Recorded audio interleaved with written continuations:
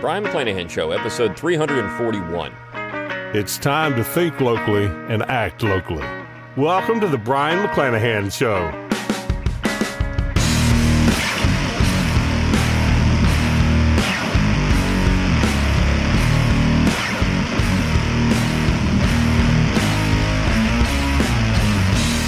Welcome back to the Brian McClanahan Show. Glad to have you back in the program. Very glad to be here.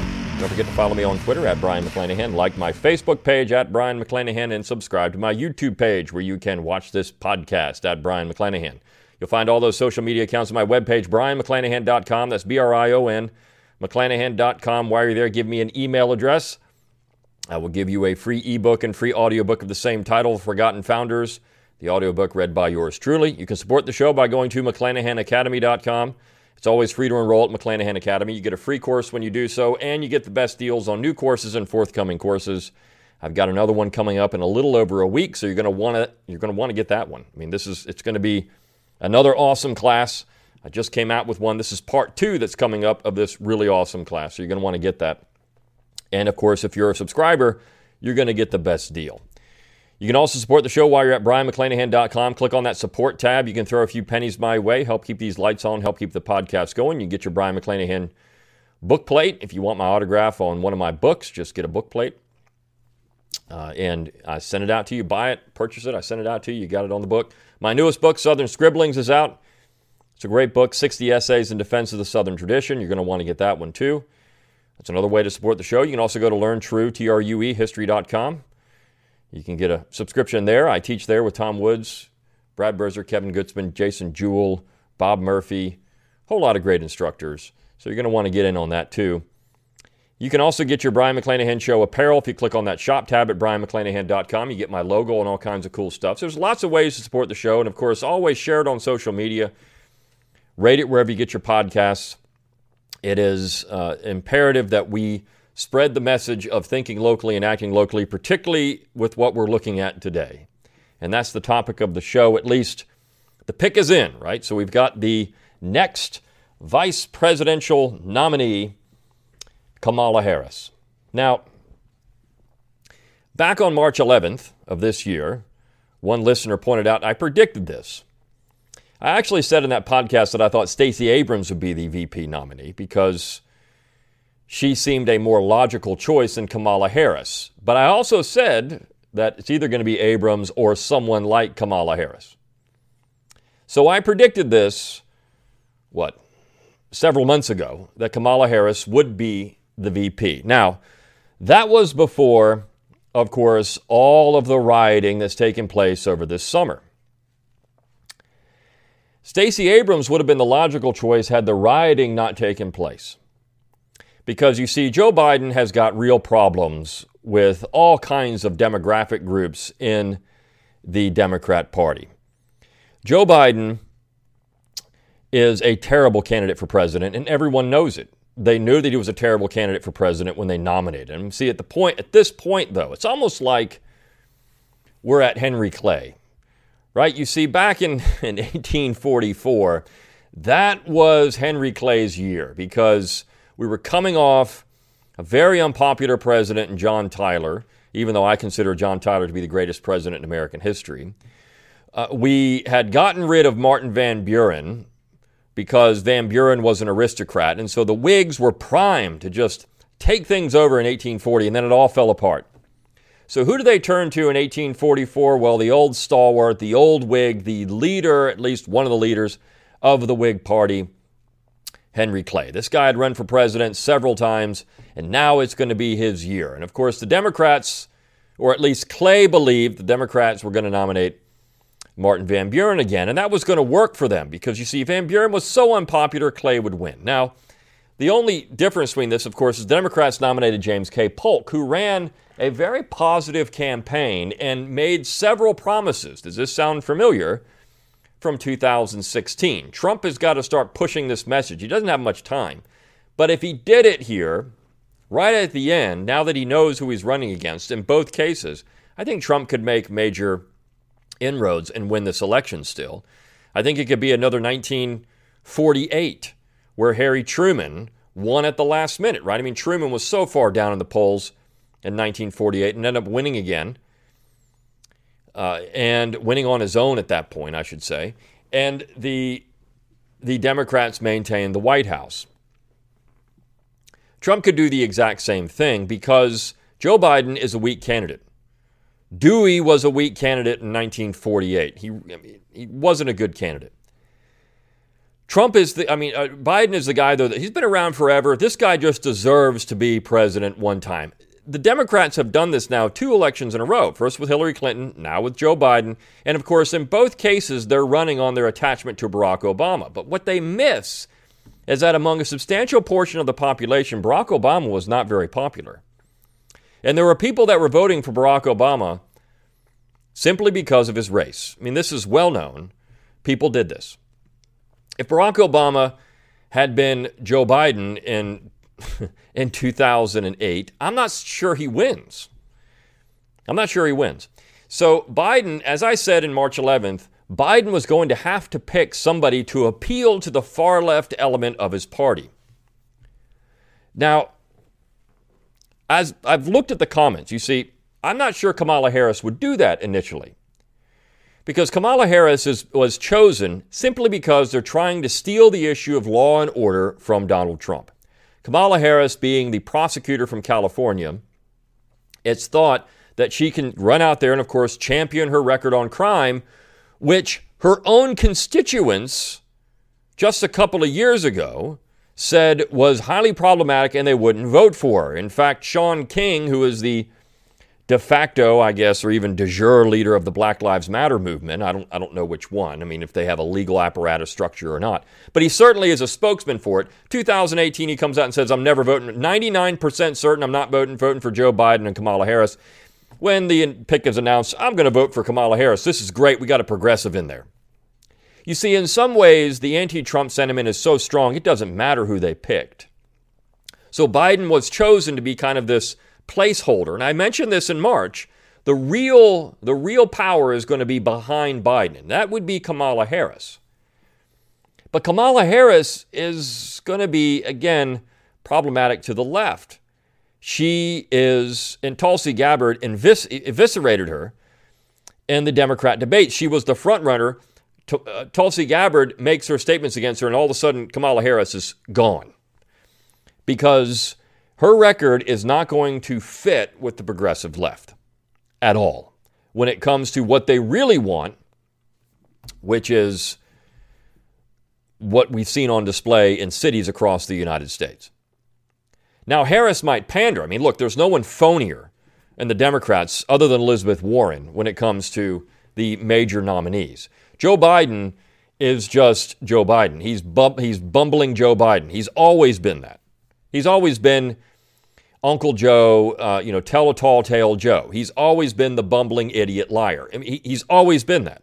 And the Democrats used to call him out for this. This is why he never was the nominee until 2020, because you've got a bunch of idiots now running around that don't know anything about Democrat presidential politics and history. The Democrats didn't want Joe Biden all through the 80s, all through the 90s. And Joe Biden was the bumbling idiot. And as Kamala Harris pointed out, he was seen as someone who was too racist to be the Democrat nominee. Always too racist to be the Democrat nominee. So now the Washington Post has circled the wagon and said, no, Kamala Harris didn't call him her. I mean, yeah, the Washington Post, the Democratic Party news organ in Washington, D.C., which it is. I mean, this is, at least they should just call it that. They shouldn't call it the Washington Post. They should call it the Democrat Post and just be done with it, right? We all know what they are. They should just be done with it. They are the hacks for the Democrat Party.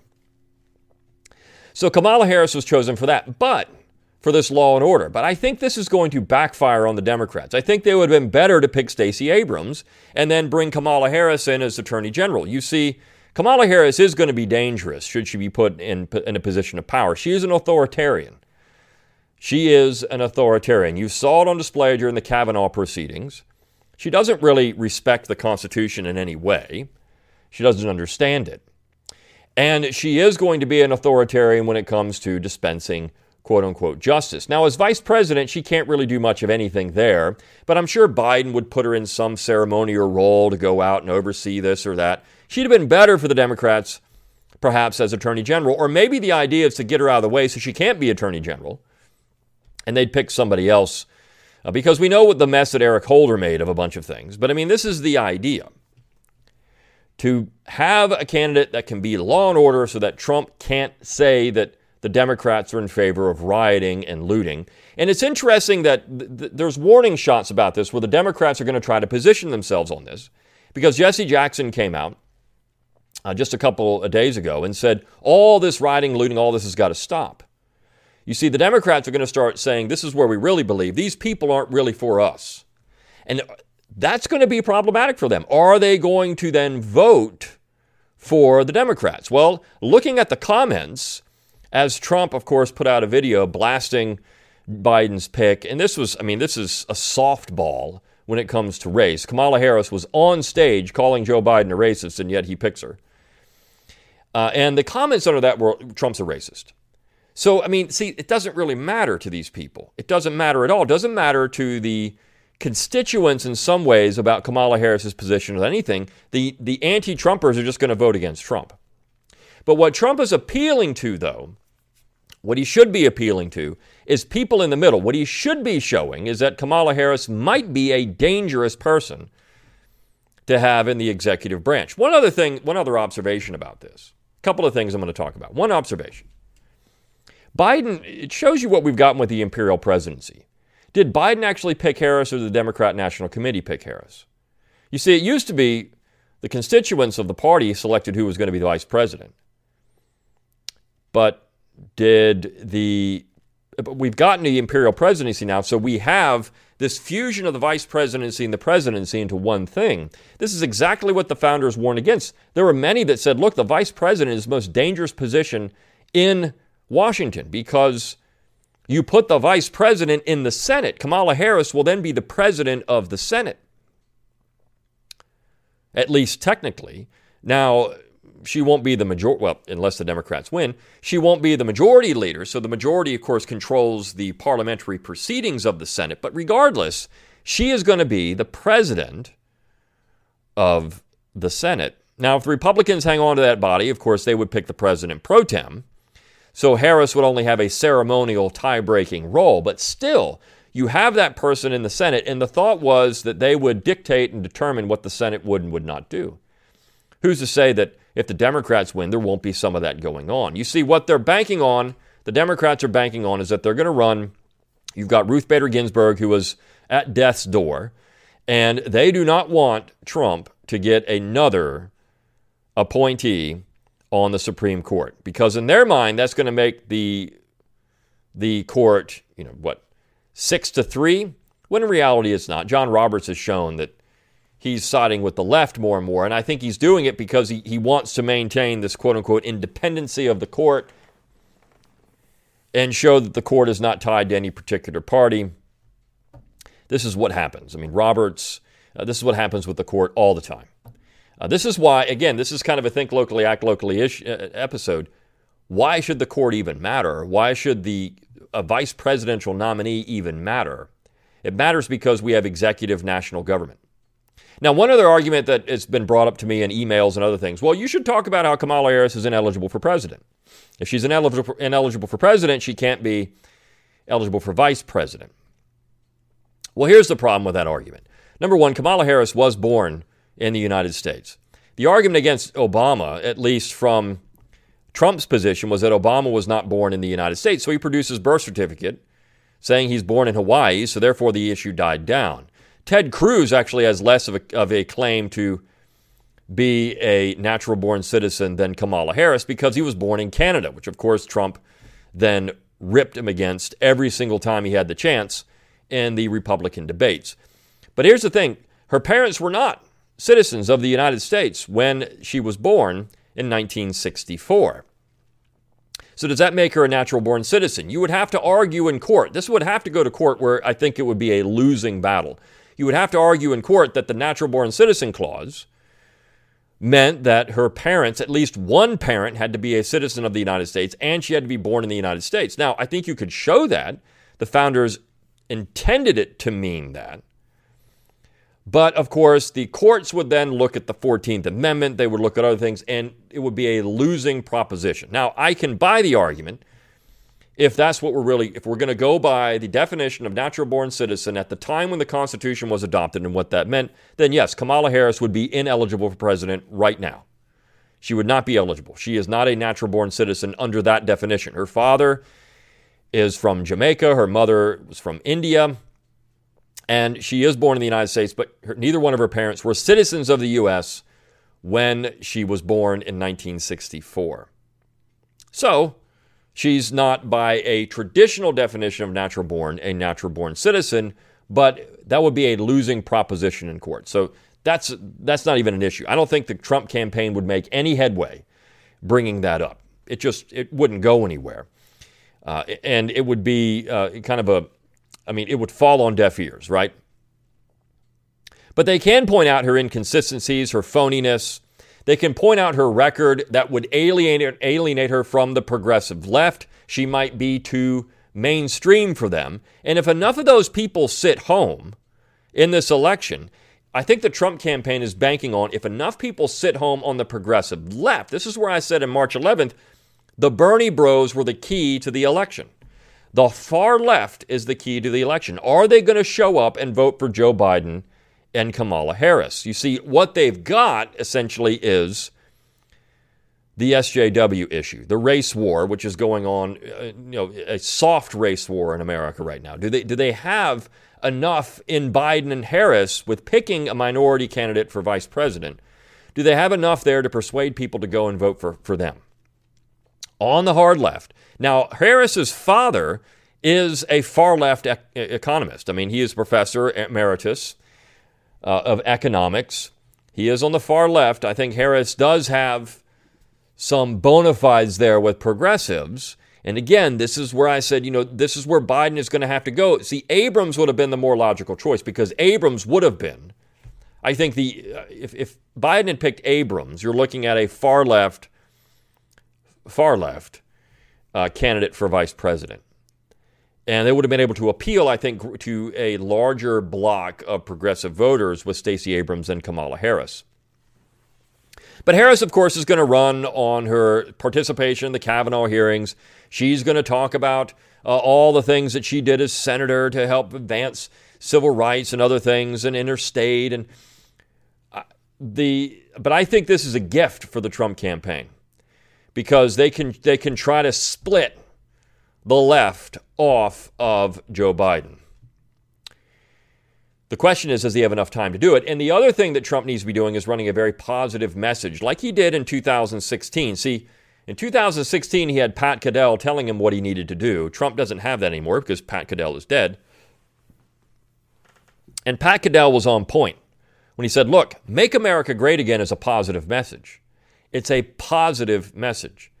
And Americans wanted positivity after all the 8 years of negativity with Obama. You see, Obama's administration was very negative. It wasn't a very positive administration in any way. It was negative. You had all the stuff. I mean, people get tired of all the things that are going on, the culture war. They get tired of it. They don't want to be bombarded with leftist politics at all times. They hate it. It's in many ways just something that wears people down. So Obama's 8 years of negativity were buttressed with this campaign of Make America Great Again. Plus, you had a horrible candidate in Hillary Clinton. Biden's a little better candidate than Hillary Clinton because people just hated Hillary Clinton. Biden doesn't have the same baggage that Clinton has. But on the other hand, Biden is going to be problematic in that he's not going to be seen as coherent. I think he's going to falter in the debates. Come on, man. This is what he's going to do. I mean, he is going to be a real problem for the Democrats when it comes to his ability to show that he's able to be president of the United States. I think if the public sees that, they're going to question Joe Biden's candidacy. Kamala Harris, again, is going to be much more vibrant.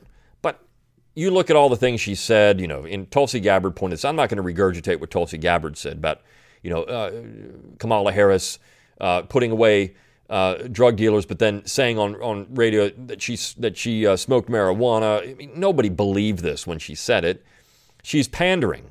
The videos of her dancing and other things. I mean, it's just embarrassing. The stuff of her is embarrassing. But she's always there at a photo op.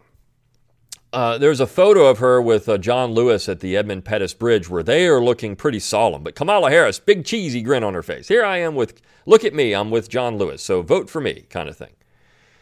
Lewis and others are looking solemn. There was this kind of